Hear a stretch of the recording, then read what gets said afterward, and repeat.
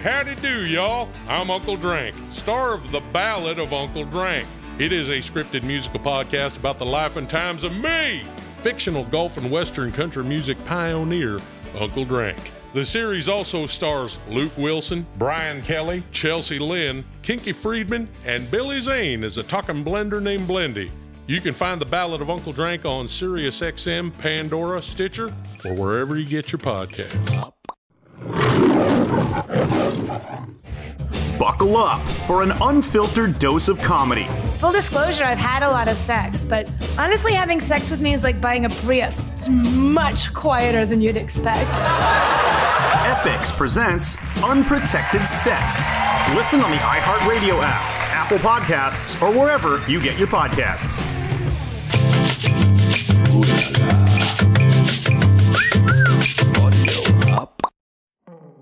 Hey, Dennis Quaid here, and I want to tell you about the Orange Tree. Now, I have recently started a podcast network called Audio Up, and much as I prepare for movie roles, I've been researching the podcast landscape and listening to hundreds of podcasts. One in particular stopped me in my tracks. The Orange Tree. It's a true crime podcast series told with such authenticity and care by Haley Butler and Tinu Thomas, two journalists who were University of Texas students when they started reporting on the story. It's about the 2005 murder of a young woman named Jennifer Cave near the University of Texas at Austin campus. What struck me most was the thorough examination of the case and the exclusive access granted to these two young reporters. What makes this true crime story so unique is their perspective. They're two young women who are the same age as Jennifer Cave and at very similar points in their lives. The Orange Tree is engaging, it's thoughtful, and really, really powerful. Take a listen to The Orange Tree on Apple Podcasts, Spotify, Stitcher, or wherever you listen to podcasts today.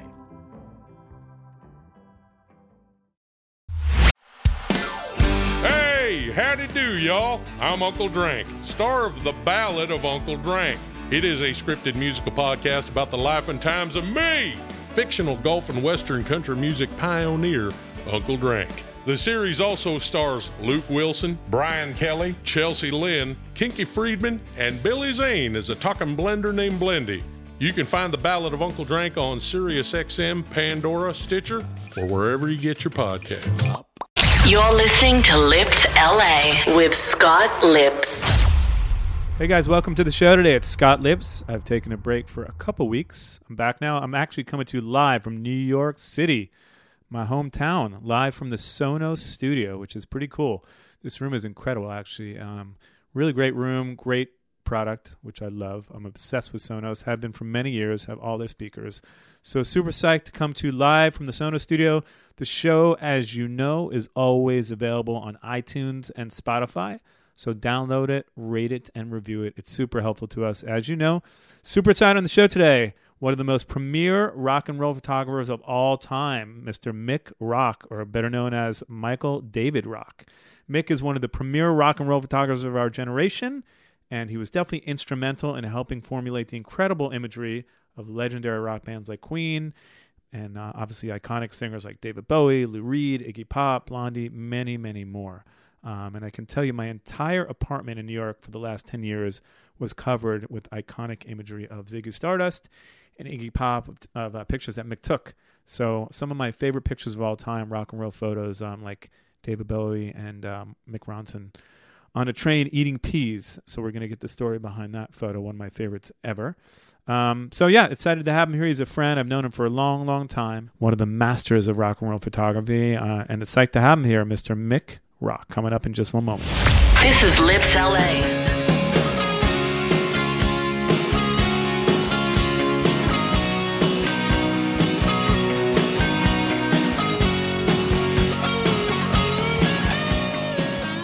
Vic, I actually gave you an incredible introduction, and for those That's of you, not what I heard. Well, trust me, this young lady here said it was a right downer.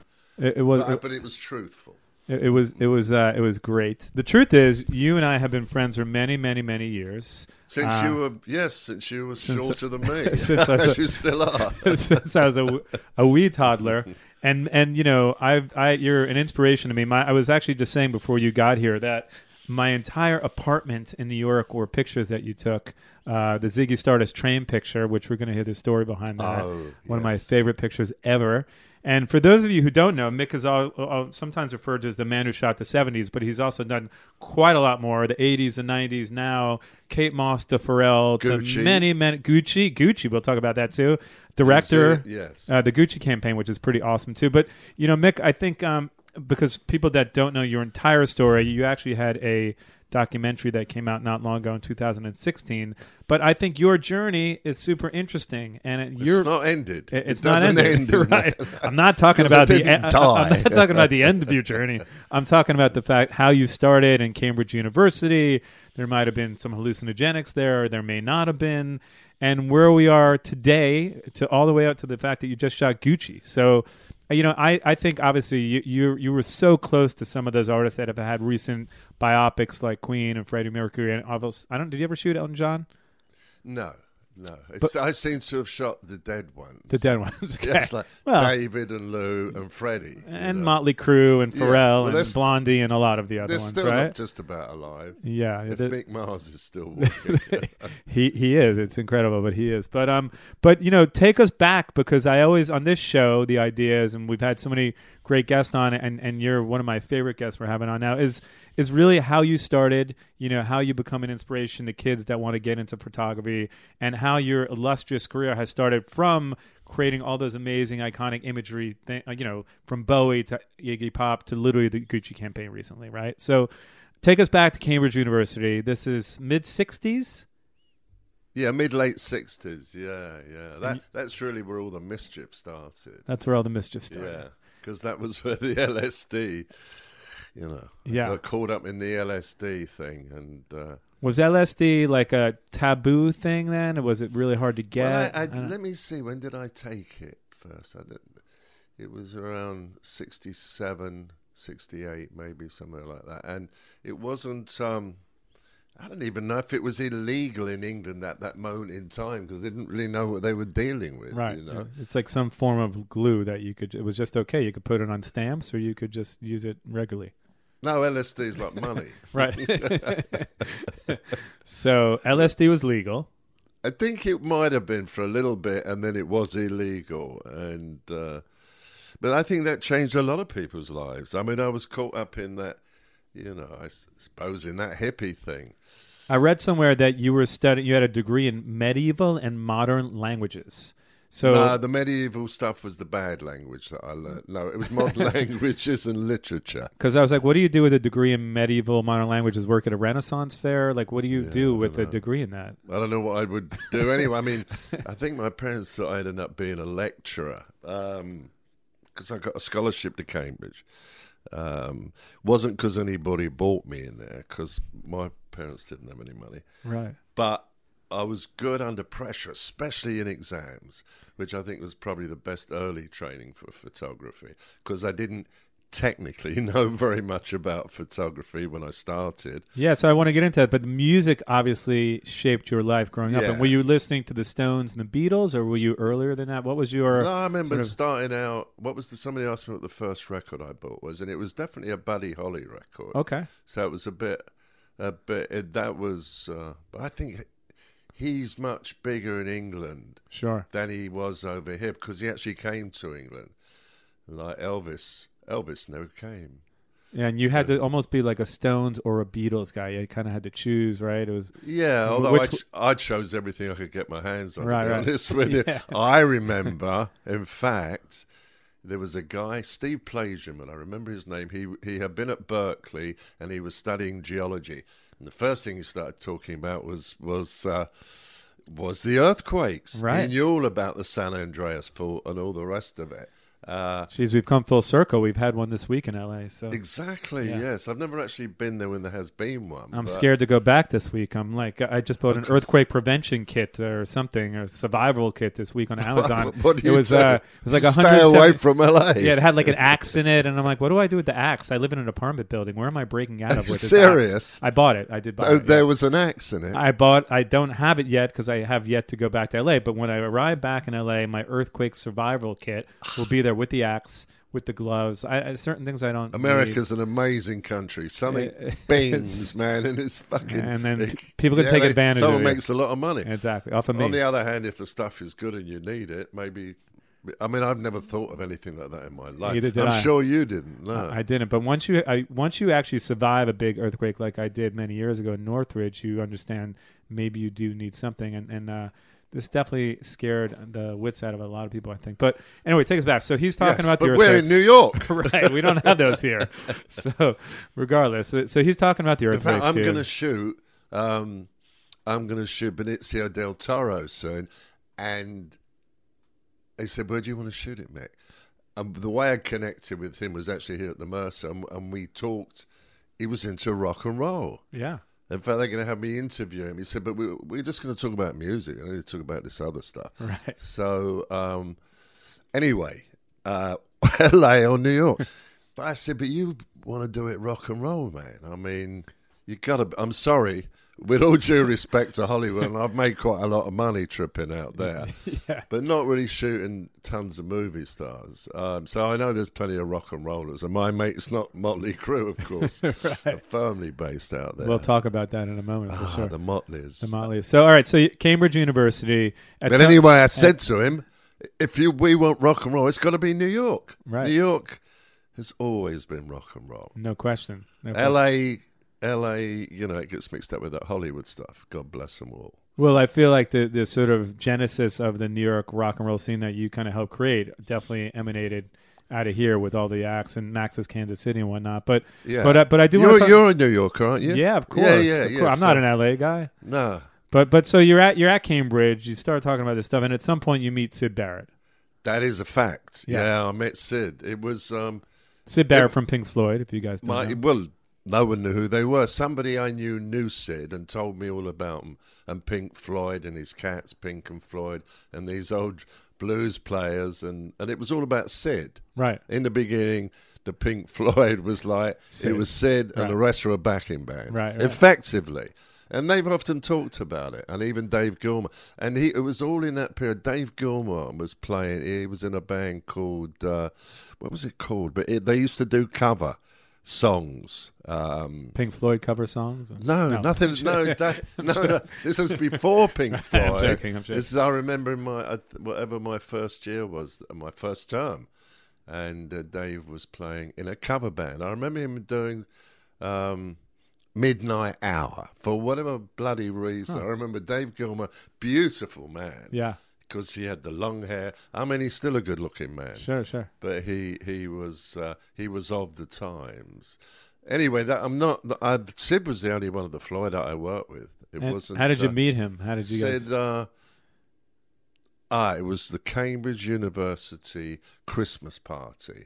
This would have been in the Christmas of '66, like my first term there.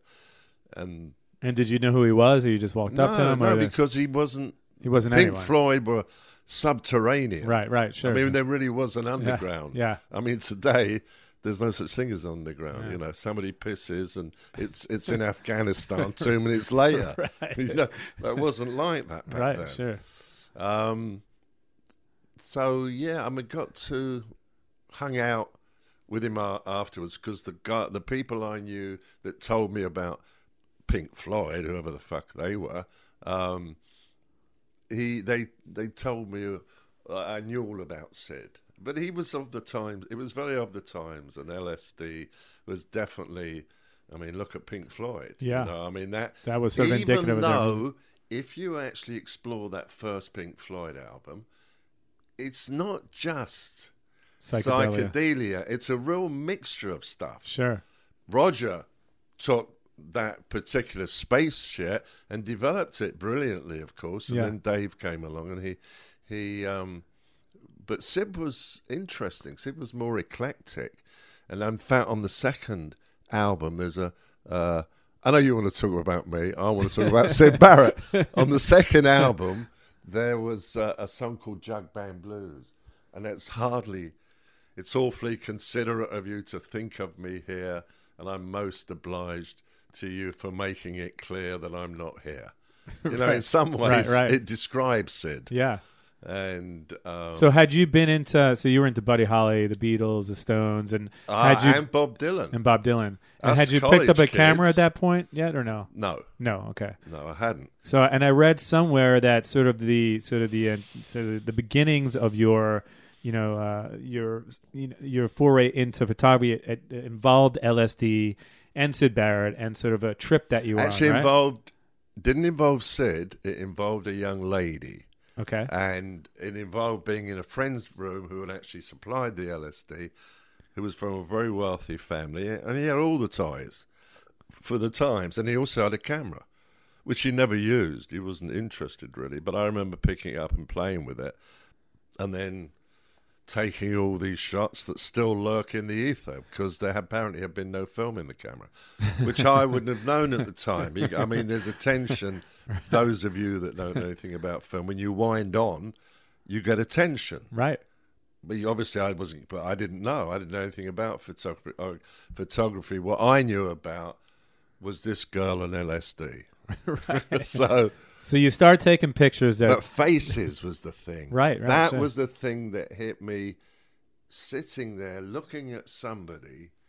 And the other thing about the LSD was, in England, it wasn't really controlled. It got much more controlled out on the West Coast here. So you didn't know how much you were taking. It was blotting paper Right. and a dropper from some geezer who's whacked out on LSD himself. So God knows. But I just remember the faces. Or I mean, you could, in one human face, you could see. I saw 7. the entire history of mankind and evolution till the beginning of time. Let's say you saw many distorted faces in that one all face kinds. on Be LSD. babies. Could be a baby. Could be, but it got in my head. Yeah, And on sure. LSD, things do get in your head. No question. So you're taking pictures of... We were actually taking no pictures because there's no Right. camera in the film. But I framed a young lady. Right. Yes. So that's sort of the beginnings of your journey into photography. But at one point, did Sid enter the room? Was he at the party? What happened then? Did you get film in the camera? We started to talk about things, but no, it was a while before I actually shot him. Okay. So then did you... He had moved, and he was living in London, and by then I was too, which was 1969. So was it about a year then that you worked on your photography after that first encounter I didn't really with work on it. I wasn't really that. Right. What I was interested was altered states. Right. So I was starting to learn about yoga. I was starting to learn about more esoteric things. I was certain, like food deprivation, sleep deprivation. People, I would read about Rimbaud. Now I was more interested in the lunatic poets, and of course the ones I liked best were all, drug loonies. With all due respect, God, I took it seriously. But like Rimbaud and Baudelaire and the French romantics and the English romantics was the French symbolists and the American beat poets and writers. So all this stuff kind of fed into the way your pictures kind of ended up. I think the way I saw the rock and rollers. Sure, yeah. It's interesting that you never really studied photography because there's the lighting, there's the shutters. Yeah, but I mean, I was interested in the thing. Right. I can tell you just a 2-second quick funny story because about once every 2 years I'll dabble in taking a picture, and it's funny, Mick, because I really don't know how to use a camera. Right, I have no idea. I've got a guy that helps me, and I'm like, hey, listen, I just want to push the button. I know how to I feel like I frame something, and that's probably a lot of it, but. Sometimes I can't even get the thing to focus, and I'll hand it to him, and I'll say, Hector, make sure this thing's in focus. If only the people knew that I was shooting. Like they don't even know what's going on. But in the beginning, did that ever happen to you? Did you ever take pictures without our focus? It was film, so you couldn't look at what was going on. I don't know what it was, and I suppose that's true of people who hit on something they're meant to be doing, and it certainly wasn't by design, but it somehow worked from the beginning. I mean, they were sharp. They just by accident, almost, right? No. I mean, I was thinking about it, but I wasn't studying. Right. I wasn't looking. Because I was hitting stuff almost from the minute I picked up a camera. I suppose I was somebody like guitarists. Look at all those guitarists who came out of England. They all went to art college all those guys. Yeah. Including Bowie, including Syd Barrett. And David Gilmour, maybe? He didn't know. He didn't go to art. He was actually playing in this band. But he lived in Cambridge because his father was actually a lecturer there. Right. But Dave had other ideas, obviously.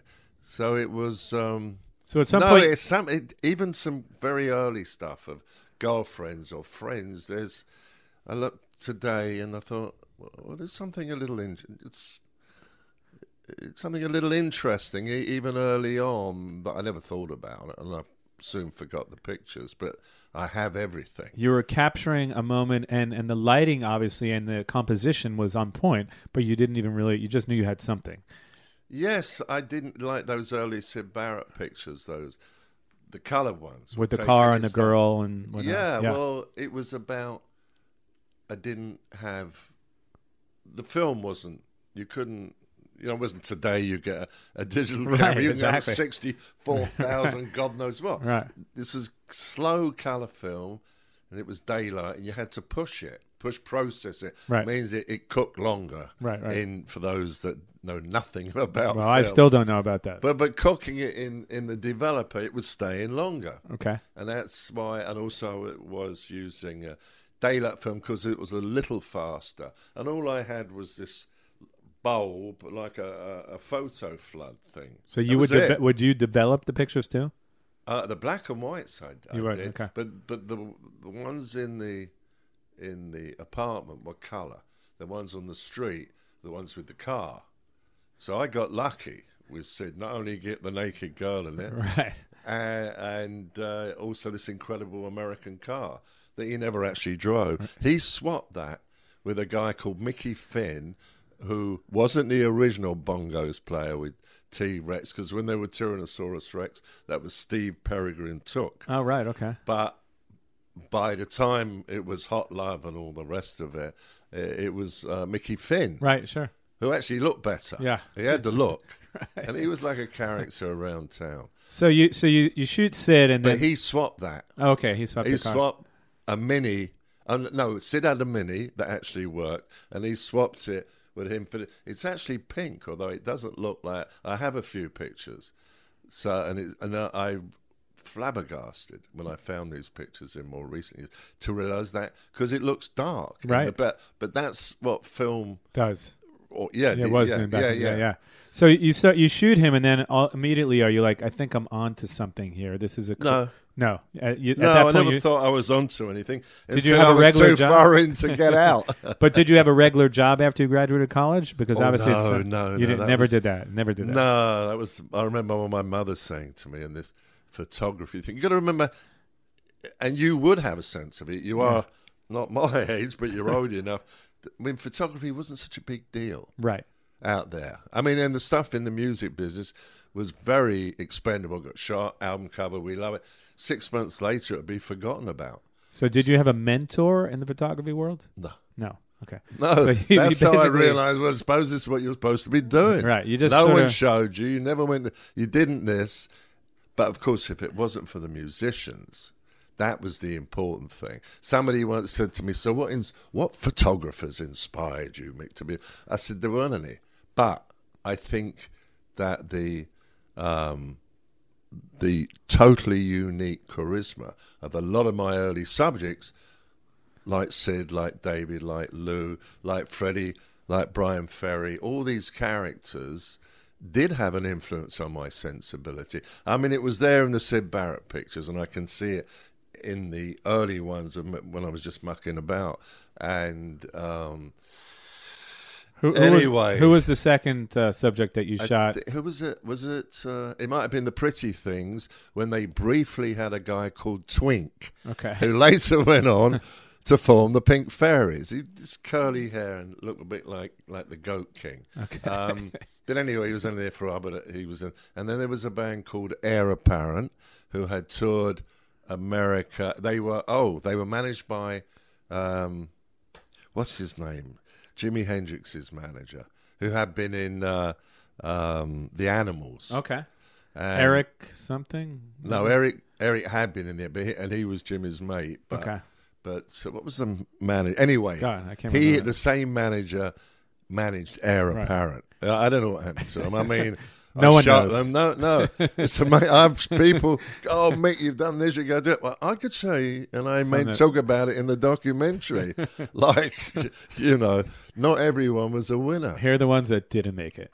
But then at some point, obviously, you meet Bowie. And, I actually had the pleasure of meeting him only once. I worked with him on for probably 12 years and only got to spend about 7 seconds with Bowie, which is quite disappointing. But you end up meeting him and you become like his personal photographer for many years and sort of help formulate with him. His look was so incredible. You almost just, No, David, that's look was entirely David's. Yeah. I mean, I helped with the propaganda, if you like, for the time. But I didn't tell David what to wear, how to do. No, he was a guy who could grab little bits and pieces from everywhere. Do you remember your first shoot you did with him? Well, I do remember, because the other thing was when you talk about me being a photographer, and the initial money for whatever it was. Yeah, what was the money? I made by photography. Sid, I think I got £25 for that cover. And no, I mean, there was no money in it. I mean, there was no money in it.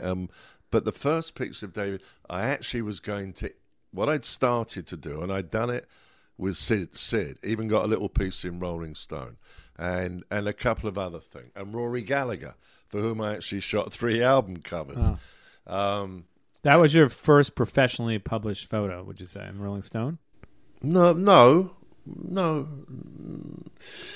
I can't even remember. I mean, somehow once this thing got going, it got going, and I would do. There was a lot of LSD, so it's hard to remember. Is that what was going on? but I wasn't. I wasn't like Dave. I wasn't like Dave Stewart. God bless. I remember him telling me one night over dinner in more recent times. He said I took LSD every day before the Eurythmics got rolling. I think I would be brain dead. Well, yeah, Dave's an interesting character, though. He's a very nice guy, yeah. But he's also. He's got his fingers in all kinds of unlikely stuff. So did you form a bond with Bowie that first shoot? Was it like undeniable? I tell you, it wasn't like he was there. How many people at the first show? Maybe 200 or 300. It wasn't, he hadn't hit the main line yet. But it was coming on much faster than anyone could ever realize. So you were at his very, very first show he ever did? No, that's not true. He had been around for a few years. Okay. No, he'd been around for several years. Not done much. He had actually had a hit with Space Oddity. Okay. The first time round. Sure. And not the video that I made. It's an earlier one. There's actually 2 videos of that. One made in '69 and the one I made in '72. But I was there to interview him. Right. Oh, okay. I didn't know that. That's crazy. So yes. Not even to shoot him. No, to do both. To do both, okay. The thing is, I connected with a couple of situations, and they could save money if they had someone who could go in and not only... Nowadays, you get that a lot more, but you didn't really get it that much back then. I hadn't, because I got my degree for whatever the mischief I've been up to when I was supposed to be studying. You were studying medieval and modern languages. No, it wasn't nothing medieval. I'm going to quote you on that. No, I had nothing to do with medieval languages. That's Wikipedia for you. I don't know. Is it never accurate? Is it ever accurate? Say that? It does say that. I definitely medieval and modern languages. Well, it sounds kind of cool. It sounds like a Renaissance fair job, right? Alone, Why not? Don't change it if it ain't broken. So you meet him, you interview him, and you shoot him. And, yes, and I interviewed him several times. The great thing is that I do still have one of the tapes that we must have made for just after the release of Starman, just before Ziggy Stardust. In fact, now people are wanting it, but we do talk about sexuality in there. Wow. I mean, 2 young Londoners talking about bisexuality. Right. That I don't give out to anybody. It's nobody's fucking business. Right. So you develop a friendship with other him? Stuff. Well, because I would go to gigs. I think part of the secret of it, besides the fact that we were from similar-ish backgrounds, I mean, it wasn't that except for academically. I mean, God bless David Bowie. I was highly educated academically, and he wasn't. but he knew shit. He was amazingly self-educated man. He was worldly. He would call me up once he got to know me, and he said, "So Schopenhauer," and I'll be going. He says, and he will always assume because I went to Cambridge, I must have studied everything. Right. I had to say, David, hang on a minute. I mean, I actually haven't read any Schopenhauer. I know who he is, of course. So, but David was like that. That's funny. He just absorbed everything. He was brighter than anybody I ever knew at Cambridge. Mind you, I might have been hanging around with the layabouts and lunatics, so maybe that had something to do with it. And did you start to see this whole sort of London scene start to happen at that point? Well, it was happening around me. Okay. People say, "Oh, you did this." I said, "Well, I don't know. I was interacting. I was very tuned to the times. I mean, what was that? I had started to do yoga. I mean, you still do it to this day. Don't you? Yeah. I did my 10-minute headstand this morning. Yeah. And then my career. I do fundamentally Kundalini yoga, but mixed in with a little healthier. Yeah, that's got me through a lot of crises. It actually did the 20-year cocaine, and it was not, it was like a raging snowstorm. But it was at that time in the music business, and it was like from 76 to 96. I really didn't get on board with that. Well, I don't know, 76 to 96, yeah. And all the cigarettes. Right, of course. I've never seen you smoke a cigarette. No, I never smoked. In fact, I have, as you know... It's the best thing you never did. Yeah, as you know, I moved to LA a couple years ago. I actually do yoga, which I was going to sidebar to tell you in LA because they have everything's a little bit... ethereal. Everyone uses CBD. Yeah, the hippies never right? really died then. Right, but they have things in LA which you would either appreciate or find to be appalling, like the Queen yoga class, where they only play Queen music. Or Elton John, or I went to a Genesis one the other day, and I was like, this doesn't really work. Like, I don't want to listen to Invisible Touch doing yoga. Just, this guy next to me was dancing, and I was like, it's a yoga class. It's not... Yeah, I've heard of my wife. My wife is actually, she goes to someplace near us, and she says sometimes she's done a David Bowie class. Yeah. Not that she objected. No, that's great. But I just don't think Genesis works in yoga. I don't know. I can't really put my finger on Genesis it. Took themselves a bit it's seriously. Too funky or something. I don't know. It just didn't work for me. But I'm sidebarring. But I'm the digressing. Grateful Dead would have gone down a storm. Yeah. But so you formed this friendship with David, and you kind of become his guy for many years. And so, well, it wasn't so many years, but it was enough to formulate a lot of the iconic imagery that exists. Yeah, well, for him, not the only one, but a lot of it. I got bulk, so I want to talk about my favorite picture of all time because, as I mentioned to you quite a few times when I first gave your introduction, my entire wall is my most favorite photo that you've ever done is David Bowie and Mick Ronson on a train in London eating peas. Not in London. Oh. On the way from Paddington station to Aberdeen. Okay, well, I wouldn't even know that from looking at the photo, but tell me the story behind that photo. No, I'm just giving you background. Yeah, no, I need to know the story. He'd done the launch gig of the last tour. Done that at Wembley Pool, which was his biggest audience today, and that could have been like a 15,000. Wasn't like Wembley Stadium. And he's wearing full regalia. He's got the hair. He's got the outfit on. It's like, I'm sure the other people on the train were like, "Who's this guy?" Well, no, because somehow blocked off a camera. Oh, it was a private car. You could see people, but they're all part of the team. Okay. But he never would fly, David. But it was like you guys were using public transport, which I find so bizarre. It's like there wasn't that much. You got to remember that David was starting to generate money, but it's the music business. Is a big lag before the royalties started. Sure. So it was still being done on smoke and mirrors and a shoestring. That whole Ziggy Stardust thing. I mean, I started to see him as a bit like a magician. Like that summer of 72, you have first Mott the Hoople because it was all the young dudes that launched in a way, quickly followed by David's single Starman, and then of course the album came a little bit later, and it was And so, what did you think of that the first time you saw him as Ziggy Stardust? Were you like, I found him very hypnotic, and I think I said somebody was talking to me about it. I said I think in a way he hypnotized me. Plus, he was super bright, and we could talk a lot. And I think the other thing was he wasn't used to photographers that were conversant with stuff that he wanted to talk about. Whereas because of my education. So did he start to sort of request you on a lot of his album covers and shoots? It was much looser those times, much looser. So there was none of that. I mean, like, how much do I get paid? They flew me to America and they flew me to some places. Mind you, they would fly me places and pay all the expenses. Nothing to do with David, his manager. And they would pay you in haddock? Not really pay me for pictures. Right.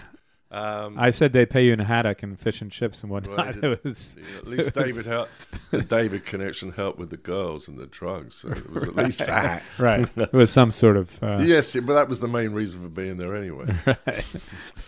So the story behind the pictures on the train, they were actually eating dinner or lunch or whatever. They were having lunch. I've got another shot, which is also in the Taschen book, The Rise of David Bowie.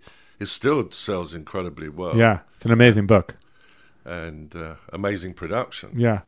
And how has the business of photography changed for you, Mick? Because obviously 2019, the internet, which some love and some hate. And, I look at it just as a marketing tool, but I think if you're into marketing, it is a very powerful tool, obviously. So how has sort of the business of photography and your photography has changed? Obviously, you have a ton of gallery shows. I know that you just had a Queen gallery show in Mexico. Did you not? Yeah, Huge. Mexico City, yeah. And I imagine that the Freddie Same Mercury... place I had a Bowie one there last year. Yeah, these are touring now. These things get a life of their bloody own. Yeah, so I get a bit more money when it goes to another location, but... how has the business of photography sort of changed for you now? It took me years to learn the business of rock photography, and by then it had all changed. Right. But at least I had learned the art of protecting my copyright. Sure. Because it's, you see probably because it's the easiest one to reproduce, the famous. But people take right liberties with my Transformer picture. I'm sure. I mean, that gets bootleg. It's T-shirts a bit like that Che Guevara shot, right? Where it looked black and white. Yeah. And Lou Reed Transformer, for those of you who don't know. Yes. If you don't know that album, you should. Yeah. Co-produced by David Bowie and Mick Ronson, the guitar player, and of course the blonde boy in the picture of them on the train. Right, no question. So the business has changed. It's all, back then for you when you first started making money with it, did you sort of see this as a career path, or did you just decide, hey, you just always went... I don't think so. You always just went with stuff. People weren't really thinking like that because there really was that whole hippie underground thing was an outside culture. Now, we know it's like fertilized the mainstream culture. Right. Back then, it was like a rebel thing. We all thought we were Jack the Lad. You know? I mean, at the... And there was a lot of changes going. Obviously, the sexual thing was the gay thing. And we can talk about Freddie Mercury, obviously, was my next question to you. Like, when did you meet Freddie? A lot of bisexuality. Right. It's a great segue. Great segue. Yes. When did you meet Freddie? When did you sort of discover Queen? When did you start shooting them? For those of you who don't know, once again, Mick shot the most iconic Queen photo of all time. The "We Are the Champions" sort of. Was that the album cover, or is this the photo for them? The thing was, it was actually the album cover of the Queen 2 album. Queen 2. They were not that known there, and then they copied it for Bohemian Rhapsody video, and of course that shot at the moment. I'm caught in an interesting situation because the potential. I mean, one, I sell a bunch of prints anyway. Sure. In fact, John Varvatos just bought a 60/40 of the Queen 2 cover for his new store in Russia. Another upcoming guest on the show, I believe, John Varvatos. Yeah, he's very cool. Yeah, we love John. Yeah, you know John. I know him well. I love him. He knows more about music than I do, and I'm a musician. He's like the keyboard player in Procol Harum. Was like, how do you know that? Like, he knows such random information that you're this is crazy. But anyway, interesting enough to bring it. Not that we're trying to tie a knot in it. Is that John used one of my Syd Barrett pictures from '69, the black and white ones, in the street for the cover of his book, which is Rockin' Fashion or whatever it is. So it goes to show you that some things... But Syd, he said, but nobody was ever more stylish or perfectly that look. But that was interesting because 69. Yeah, no question. So where did you meet Freddie? Where did you meet Queen? How did that all come about? The guy that co-produced David's albums then, because for whatever reason, mostly to do with T-Rex, he wasn't working with Tony Visconti.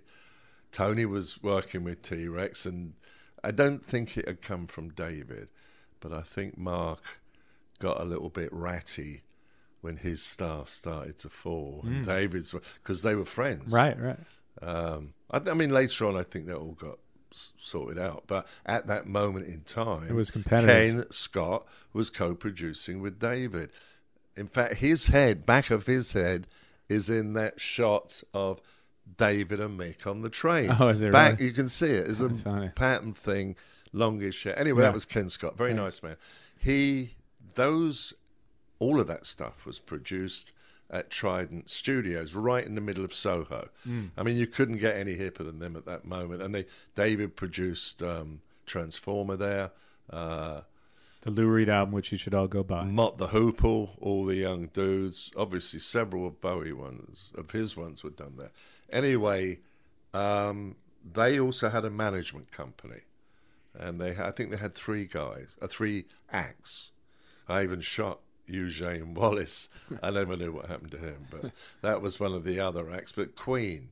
Now, Freddie obviously had been checking out Bowie, especially Bowie and Lou Reed. That whole bisexual thing, colourful, degenerate stuff with a little bit of Warhol splashed in on the top. Yeah, that was that got his imagination. He wanted me to meet them and talk about doing a publicity session for the first album, which hadn't got much traction. And they wanted to get a bit of attention. They will mix the flavour of the moment, the glam photographer, and then to do an album cover for Queen too. And there's a whole story there, which I often have to tell. Well, you definitely knew lighting or something, because that picture. You know what I had? There's no way that he. And I had to.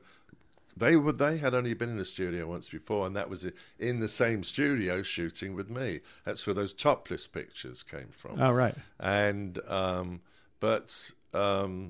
anyway, I met the band there. They played me Queen too. And later I realized just as well you loved it, Mick, as they wouldn't have worked with you. So they wanted to hear my reaction. I said, "Oh man, it's like Ziggy Stardust meets Led Zeppelin." Right. They loved that. That was immediate. Anyway, so did you realize that it had the potential to be as big as it became? Well, I wasn't. Freddie certainly did.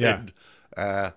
I think generally, other than John, who was very quiet, they were quite confident, even though they hadn't had any real success. Did you think Freddie was a star when you first met him, or you? Well, he was, had been around certain characters. So it was. Not just the rockers, but other people around town in that little Chelsea Earls Court nexus where I remember Storm Thorgerson lived around there too, the hypnosis guy, and Poe. So there was a little creative energy riding around. Anyway, I know David loves Sid. So that was one of our first big connections. And I already loved the Velvet. I was very hip. The Stooges and the Velvet Underground, even though they hadn't been able to give away hardly any records between them. Right. So Isn't it amazing? It's amazing when you look back on bands' first ridiculous. Yes. Lack of success sometimes and how huge they become. But so that's amazing. So you shoot this Queen 2 album cover, and as I mentioned, you didn't know lighting, but yet the picture definitely looks like you knew what was going on. What I did was there was a picture of Marlene Dietrich, a tale often told and a shot often acknowledged. Now, rarely in my life have I been inspired directly by a particular picture, but this case, what should we do for the album cover? It's got to have a black thing and a white thing. And of course it did, the outside and the inside. Yeah. But I wasn't sure really. But I saw this picture. A friend of mine called John Cabal. And even though he died many years ago, there is the John Cabal collection out there that you can lease pictures from. He has all these old Hollywood stills that were thrown away by the studios in the 60s because they were stupid. They really were. And if you pick up something out of rubbish, you own it. Right. And there's fucking prints and 4x5 negatives. By the time I got to know him, by that time, people had started to pick up that these were valuable, but he already had them. Anyway, I think he'd just done a book, and that was on the cover. And he gave me a print, but that was in exchange for me taking some headshots of him for the book, in fact. So you were inspired by that photo. Well, I could see something, and maybe it was hanging around with Freddie and very. Anyway, you referenced it. I showed it to him. Yeah, and he got very excited. I don't know if it was the picture or the thought of maybe being Marlene Dietrich. Right, it could have been either. That one out. Could have been either. Yeah. So, and I tell you what, we went up to. Around that time, they were supporting Mott the Hoople. They were on tour, and they were playing in Manchester. So I went up there. I shot both of them performing, and then and then we showed it to the band. They were a little bit, I think, because they hadn't had the success they'd hoped from that first album, and because of what little they'd had been a bit snidey, because people hadn't heard. I mean, they were original. Yeah. And sometimes too original, right? Because if you watch the at movie, that moment, yeah, not for long though. I love the scene in the movie when they bring Bohemian Rhapsody to the label, and they're like, "This is trash." We've it's too long. Yeah, it was too long. They won't play them that long on the radio. But if you think about it, and even to this day, there is nothing that has ever been created like that musically. It's like opera meets rock meets God knows what, and. People, it was so foreign. It's even foreign now when I hear it. I'm like, how did they write this song? Mamma Mia, Mamma Mia, yes. Like, how do you come up with something like that? But so I got to hear because Freddie was a great songwriter. Yeah, no question. I mean, you have so many great stories. So I do want to ask you, like, do you have a favorite Queen story, Freddie story? Because I feel like you have about 15 of them. But maybe the cutest and the campest is going for tea with Freddie at the Plaza here in New York, and we've got to go for tea, Mick. Let's go to the Plaza. And I was living here, and this was what year was this? When would this have been? This would have been, this would have been in the 80s. Okay, so they were already successful. Oh yeah, no, I think I went to see him at Madison Square Garden. It wasn't quite. I mean, they destroyed stadiums in South America and places, but anyway, it was still a big deal, especially at that moment. And but we've got to go for tea at the Plaza. I thought, fuck it, I've had sex at the Plaza, but I've never had tea at the Plaza. It's only $80. So, and then watching him cruise the waiters was very funny. I mean, he was well known by then, but he wasn't. I mean, he wasn't. He was maybe not an icon, but he was a well-known singer. Well, because in the game it was still a little bit early. Right, sure. It would have been like talking about David, the same thing. Yeah. But you're having tea with him. Having tea with him. But this one guy, he was a pretty young guy, did not know how, not that Freddie said anything vulgar or anything overt, but was obviously gay. And he didn't know how to handle, when he knew who Freddie was, he didn't know how to handle Freddie's come on, which was really just playful, wasn't necessarily meant to lead anywhere at all. I mean, he was having tea with me. Yeah. So, but the guys react, well, no, he just, the whole tray went over. It was, but Freddie, the fabulous thing with Freddie was he got down on his knees, he apologized, got down on his knees and actually helped pick the stuff up. Yeah, he was never above it. Yeah. When you watch that movie, obviously I have to ask you, I mean, how accurate a portrayal of their life and his life do you think that is? Is it the band was involved, so I feel like there's some comfort level knowing that they kind of executive yeah, of course they the knew him for a long time. Yeah. But what do you think when you watch it? You knew him quite well. I tell you, I've only seen very early. And I've seen the later stuff. It was watching it a bit with my wife. now I've got to see, because now we're talking to Remy Malek about doing some pictures. Yeah. But he's been in Bonding It in London. Do you know right. new James Bond Sure, movie? sure. And, yeah, I knew him, like in New York, I knew him socially when he'd pop in. So did it seem like when you watched the movie it was somewhat Well, accurate from what you remember? I think he did a good job. Yeah. I think, because that's not, even though he doesn't really look like Freddie, because I know Freddie's face, but he worked it so that he gives that a great impression of it. Freddie, I think it's fair enough, but people who complain about these things, you get a few old queens complaining it's not gay enough, but not gay enough for most people. But you go, but this is a movie. It's not a documentary. Right. There's plenty of documentaries, some of which I'm in, out there on Freddie. And so if you want to hear about other stuff, watch the documentaries. This is, and I mean, they rounded it out. And Mary, whom I knew, and in fact, I took the best pictures of the two of them together.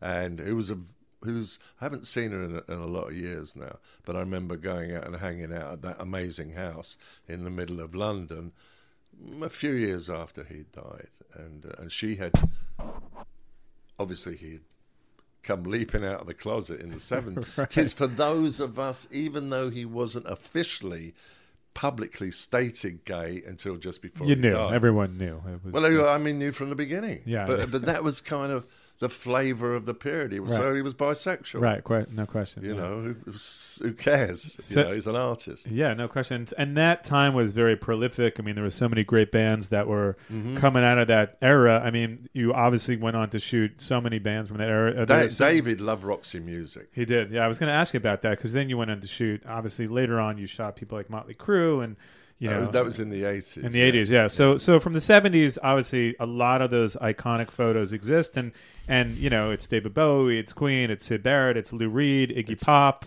Are there any of them that really stand out in your head? Like, my favorite photos from this era were, because I know what I owned. I own obviously the Iggy Pop, the Lou Reed, the David Bowie. But are there certain ones that stick out in your memory? Like, these were my favorite times, my favorite subjects to shoot. It's incredible when you shoot people, and the little I've dabbled in it. It's just about having charisma. And if you have that charisma, then sometimes you can capture a great photo. You don't have to be the best looking, but a lot of photographers get their assistants to deal with it. Yeah, totally. Now photographers don't even shoot pictures. When I shot sometimes. Gucci, in fact, I had about 4 assistants along, and they were all dealing with all the technical stuff. It's not that it's not complicated. No. With photography, it isn't. It's capturing a moment, right? Well, it's also with the lighting. It's just like, I remember when I started to get interested in other photographers, there was a guy, it was George Harrell, was one who I met, was an old Hollywood photographer. And what was this guy's name? I just remember, a very famous Vogue photographer of really the 30s. David Bailey? No. It's much earlier. David Bailey. There was... But what he used to say was, well, he didn't understand, and he was saying this in the 70s, modern photographers who are making it all complicated. He said, I mostly just have one light and move it about till I see what I like, and I thought, that's me. Yeah. Very simple. So you stuff. never looked at Helmut Newton or any of the but his best photography wasn't complicated with the light. In fact, those rich tarts running around with their scanties on is all right. Right. But that never impressed me. I think to see some of my stuff, which I don't necessarily publish. But that's the book that'll never come out. Oh well, this be a lot. But who I can care less. It didn't excite me, and I don't mean pictures exciting me sexually. I just mean exciting my brain. Creativity. Yeah. So, but when I went to his museum in Berlin, someone somehow knew the people that ran it, and they got me in to have a look, and I realised all this different stuff he'd shot. And then I admired him much more. Yeah, his body of work was pretty vast. It was fucking huge. Yeah, huge. Most people think of the Birds running around with that many clothing. Go, jolly hockey sticks, you know. Right. So that era obviously is a pretty monumental era for you. And then the 80s, is it a blur to you? It was Motley Crue? I was that snowstorm that caught me up. And I wasn't the only one. Quote unquote, the snowstorm. In fact, you have seen Shot, and they got out. I mean, no, I'm not showing any pictures of people doing drugs. I won't do that. Although they faked one of me having a snort, but that was a complete fake. I wouldn't have but what I do have is a load of cocaine still lives, because a certain period in the early 80s, I mean, I did stuff for High Times before they were a marijuana magazine. Yeah. And then I played around with it. So I've got this big collection of cocaine still lives. So that's what I do have. Is that ever going to see the light of day? Or? It was in the documentary. Oh, it was, okay. There was a whole series of stuff. And, I'm talking about a new book. I'm going to call it Shot. But having everything, including the photo artwork. I mean, I've got including the kabuki stuff I shot over the years, including some of the erotic stuff, but nothing pornographic. Yeah. How many books have you done? I've got a 26-year-old daughter. Right. You know. How many books have you done? It's hard. There's a lot of them. There's variations and hardback and softback. I mean, there's like Glam, which was also been called Blood and Glitter. There's 3 versions of Raw Power with different covers, same book basically. There's Bowie, Moon Age Daydream, the first one we did together, and 2 versions, and then the Tashian one, and then the Lou Reed Transformer limited edition, and the Queen limited, and the Syd Barrett and the Queen commercial, and the Blondie, I don't know, and the Kabuki. Right. There's 2 variations on that. So, and I guess all the Queen sort of attention has been great for your photography lately. Yeah, lately, it's been great. Yeah. I mean, there was always a certain amount of interest, but this movie has shifted the gears a bit more. Yeah. And I'm quite certain there'll be a Bowie documentary now, because these movies obviously are taking. Oh, they are doing. They're doing I know people have asked me to do so, but I don't want to direct a documentary. Right. It's too time. Not a documentary, but a biopic. You know, in the same way they Rocket Man and whatnot. But I feel like that's been very. People wanted him to do Ziggy Stardust on Broadway. Yeah. People wanted him to do a Ziggy Stardust cartoon. Bowie was very resistant to. Not that he didn't like money. Not that we don't all like money. Sure. I mean, in the early days, that was the last thing on our minds, as long as you could get by. Certain other things, you know, as one gets out. Yeah, what a sex is. Yeah, it's not that it's unimportant. Yeah. But it's not a 24-hour-a-day job at this stage of the game. My wife is very relieved about that. I don't know. I don't even know people, and you could see even in the documentary, I don't know how this all happened. It certainly wasn't by planning, design. It's had its ups and downs. I was broke for 15 years. I mean, it's a different life today. So I guess if we had to give some advice to kids that wanted to get into photography, don't study photography, right? No, definitely not. Well, look at all the musicians. I mean, John Lennon never studied music. David didn't. Sid didn't. Elton John was a rare one. Keith Richards didn't. Pete Townsend didn't. So it was like being one of the musicians. They didn't. It's somehow, if it's coming out interesting early on. I didn't really know that was. I always say, well, my pictures speak louder than my words, because some people, well, you should have been a writer. But I couldn't have been a writer full time. I write things for my books, and I've done a few interviews, but I couldn't sit down that long enough to do anything. I mean, people want me to work on a movie script about a photographer and about certain things, and if I can, and people want also to do a graphic novel inspired by Shot. I mean, I'm open to all of it. Yeah, it's not. It hasn't have to be this, or it doesn't have to be that. But it was always like that. Well, fast forward now, right? Because then the 80s are a blur. They're the Joan Snowstorm, Jett. I Love Rock and Roll. And then the 90s and up until now, you've obviously shot. Obviously Lady Gaga, Pharrell. The Black Keys. There's a whole generation of things. Kate Moss. Yeah, not Kate Moss. I shot Bowie in 2002. Last time I shot him, and of course he didn't perform much longer. Then that whole thing hit him. Well, does anybody that you shoot now inspire you and you think is that iconic as the photography that you did back in the 70s where you're like, Lady Gaga is going to go on to become the David Bowie of this generation? I think we've got it on tape. She knew I didn't know. She was telling me about how she was going to be a big star soon. She had been writing songs. She'd written a couple of hits for a couple of people. So she wasn't, but... her name, and of course, Lady Gaga. She always says that Radio Gaga. Yeah, that was the title, which was a Queen title, a Roger Taylor one, no less. And but you can't.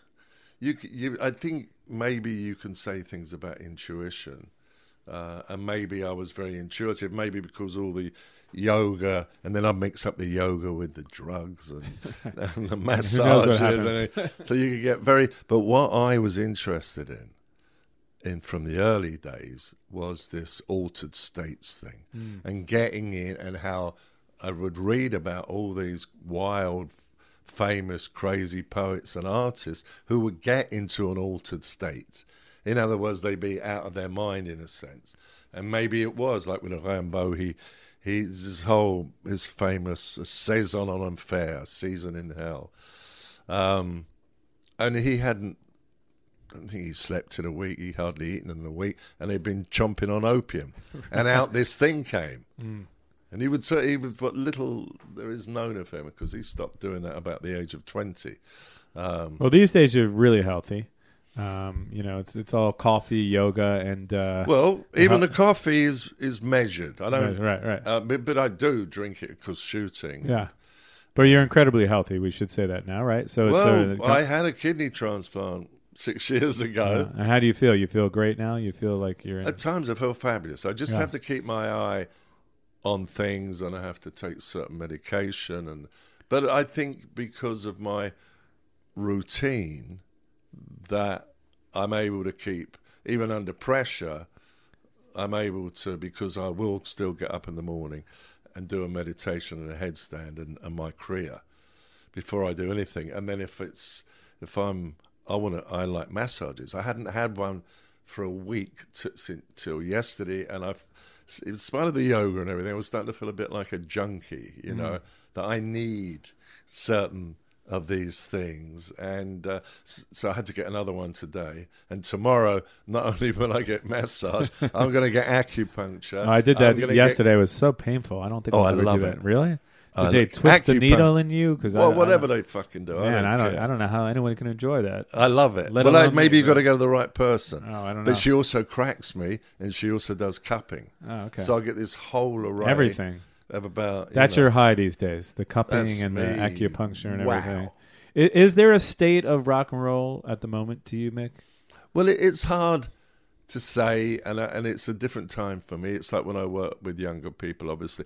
Those early days, we were all around the same age, and there wasn't much money around for anything. Well, that maybe there's a similarity. I know when the younger acts want me to work with them, some I can, you don't have to make money on every shoot. But, and if it's people like my friend Jesse Malin, for instance, or the guy from Gogol Bordello, both of whom I know and like, of course I'll cut them favors, Sure. Because but they're not necessarily new acts. I mean, no, they're not. There is a very new, he's 21, I shouldn't really use his name yet, but he is very talented, and we had this meeting.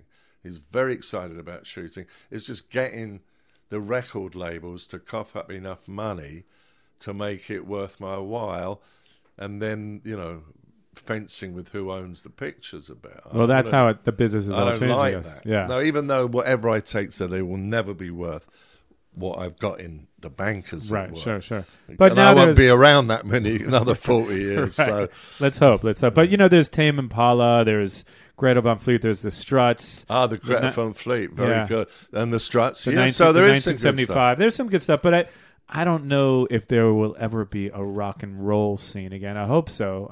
For this generation. There's a lot of other stuff going on. Yeah, no question. There's country, there's EDM, hip hop is huge. And the girls. I mean, who are the biggest people in rock and roll? it's like the girls, you know, Yeah, Taylor yeah. Swift and Well, what's that? You shot Lana not long ago, right? How was that? Yeah. I did a great shoot we with toured her. with Lana. How was that experience for you? I didn't tour with her. No, I toured with her. Oh, right. with okay. Courtney. But no, like, shit, I had fun with her. But yeah, because People were saying, you know, she's... no, I like her. Whatever. I like her. She's great. She was fine with me. Because you actually did, a lot of people don't know, but a lot of your early iconic photos were actually in the live setting, right? So like the Lou Reed They photo, were, yeah. the Iggy Pop photo. So you don't do any more of the live shooting. I obviously. did That's for a while when I was shooting for the W. I was doing thing where I do portrait thing in the off and shoot in the evening. But I'm not going to show up at some fucking gig and just shoot. No, Right. one is... I mean, that's not the reason for not doing it, but what are the value of those pictures? Right, you know, right. the Sure. people out there with their telephones. Right. So, and if I go out, like, I'm traveling with a telephone like everybody else. I'm not taking... If you want to see the cameras, put some cash on the table or be my pal. Right, one or the other. Are you shooting on film still, or do you shoot No. digital? Only digital. I know I have these conversations with people at times. Some people a little bit, you know... Yeah. Some Should people are be real shooting purists. on film still, man. Right. People are but purists what's the about it. point? Yeah. I mean, I love the fact that the pictures of mine that are worth whatever that people offer me all this money for, that there is a true master. Because everything's really the same. You shoot it. It's not like anything changes when you have it reproduced. Or Right, you sure. do it. It's all the same stuff. So, yeah, I mean, I was shooting both until a few years. But not in even Gucci. They said, well, maybe we should shoot on film. But then there were these characters, Italian characters in some of the pictures. And I said, you know, it's going to get too complicated. I barely see the difference. I've done mixed. Oh, yeah. I mean, if you want to get... So what they eventually did was brought in a guy from London, very nice guy, locked up the whole day on this getting fed He did stuff. film.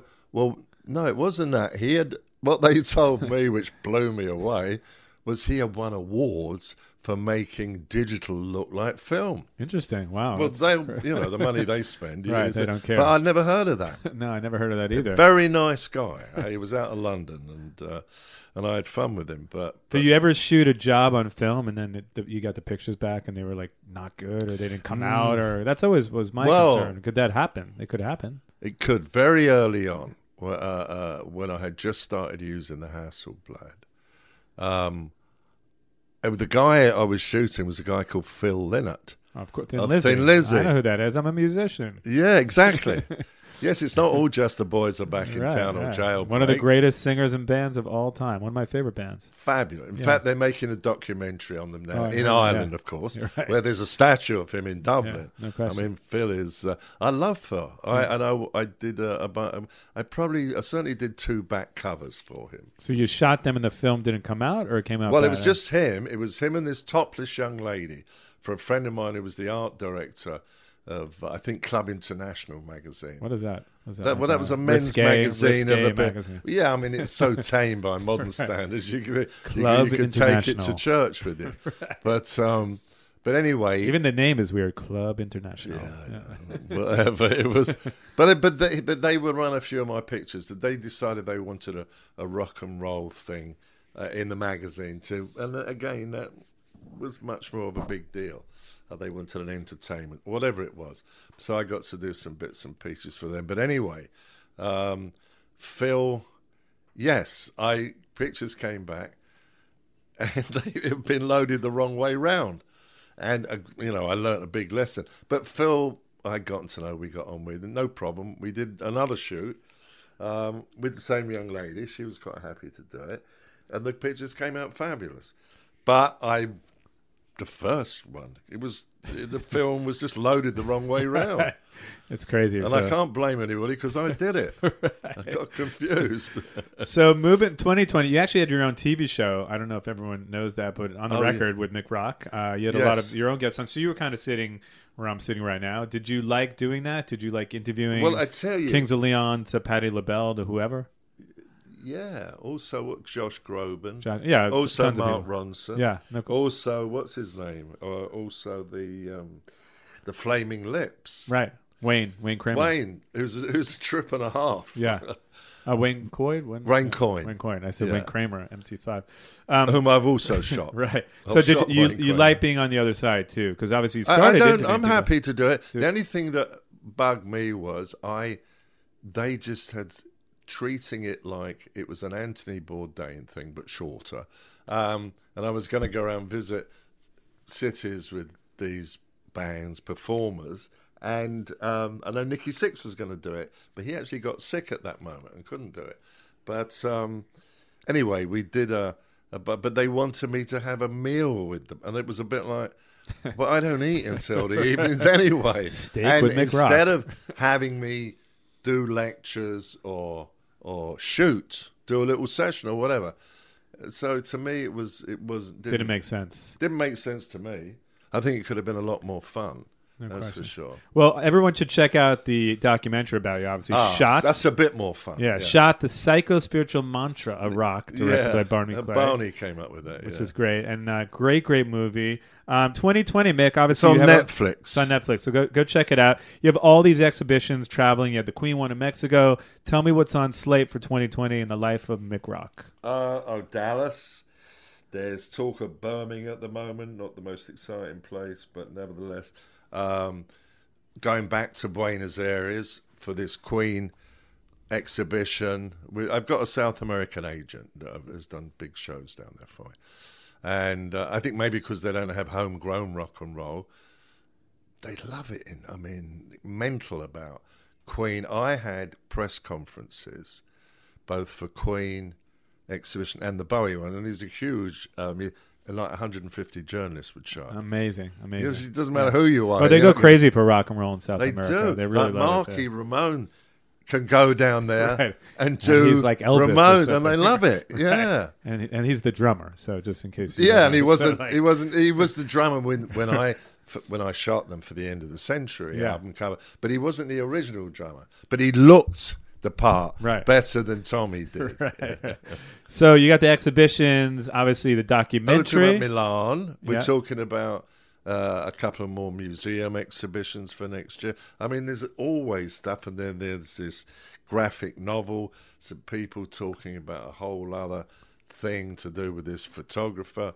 And if people want to buy your photos, the best place is where? Is it the Morrison Gallery? Is it to your website? Where should well, they it go? depends. You go to Morrison. I want you to make the most amount of money. So where Well, now should you they come go? to me. Okay. I'll make a Call bit, me and I'll put you in touch with Nick. Yes, I'll make a bit more money. Yeah. But they'll be a bunch cheaper. Cool. And if not, go to Morrison. They're lovely people, and I sell a lot of stuff through them too. Yeah. However you want to do it. Some people like to go to a gallery. Sure. And why not? Well, if not, just DM me and I'll put you in touch with Mick. And follow Mick on Instagram. Go to his website.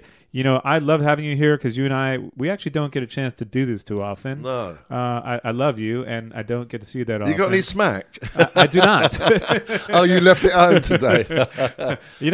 I never did that. Yeah, That wasn't in my repertoire at all. I had two friends die when I was at Cambridge, so I never was interested. Although I knew plenty of other people were buggering. Well, my first band that I was in LA was sort of connected to the whole Guns N' Roses thing. One of the guys died, and there was a lot of that heavy drug use. So I never got into it, Mick. I just never. It wasn't my thing. I was into like playing music. I like being social. I like to date, but I was not into drugs. I tell you, I was not. I never drank, and I didn't do smack. Yeah. I was other stuff, but I like stuff. Where you could dance on the ceiling. That was much more my. I didn't people doing the smack, and they'd fucking be laying on the floor. So I didn't find that very exciting. You are more rock and roll than 90% of the rock and rollers out there, maybe 95%. So I'm still alive. You're still alive, and I'm still operating. One of the reasons why I connect with you so well, and so. Yeah, man, everyone go check it. Everything Mick Rock related. This show, as you know, is on iTunes, Spotify, and all other of your podcast resources. It's been such a pleasure. I'm excited to hang out with you. That. Very good. Yeah. It's all over. It's not all over just the place. on Netflix. It's everywhere. And this particular show with Mick is available everywhere. So go check it out. Check out all things Mick Rock. And I love you, bro. Thank you for coming in. Fantastic. You're the best. This is Lips LA. Hi, I'm Jingle Jared. In my former occupation, I was the biggest jingle writer of all time. Now, I'm looking for a new job, speaking to every entrepreneur that I can find so I can find out what it's like to transition from one career to another. All of this expert advice has become the bedrock for a podcast I'm calling Occupational Therapy. Listen on the iHeartRadio app, Apple Podcasts, or wherever you get your podcasts. Ooh la la. Audio up. Well, hey there. Hey, Dennis Quaid is here. That's right. And guess what? I have a podcast. It's called The Denisance, and I think you should listen. I'm having some really cool conversations with some really interesting people like music legend Billy Ray Cyrus, housewife of Beverly Hills Garcelle Beauvais, and many, many more. Listen to The Denisance on the iHeartRadio app, Apple Podcasts, or wherever you get your podcasts. Ooh la la. Audio up. Hey, howdy do, y'all. I'm Uncle Drank, star of The Ballad of Uncle Drank. It is a scripted musical podcast about the life and times of me, fictional golf and western country music pioneer, Uncle Drank. The series also stars Luke Wilson, Brian Kelly, Chelsea Lynn, Kinky Friedman, and Billy Zane as a talking blender named Blendy. You can find The Ballad of Uncle Drank on SiriusXM, Pandora, Stitcher, or wherever you get your podcasts.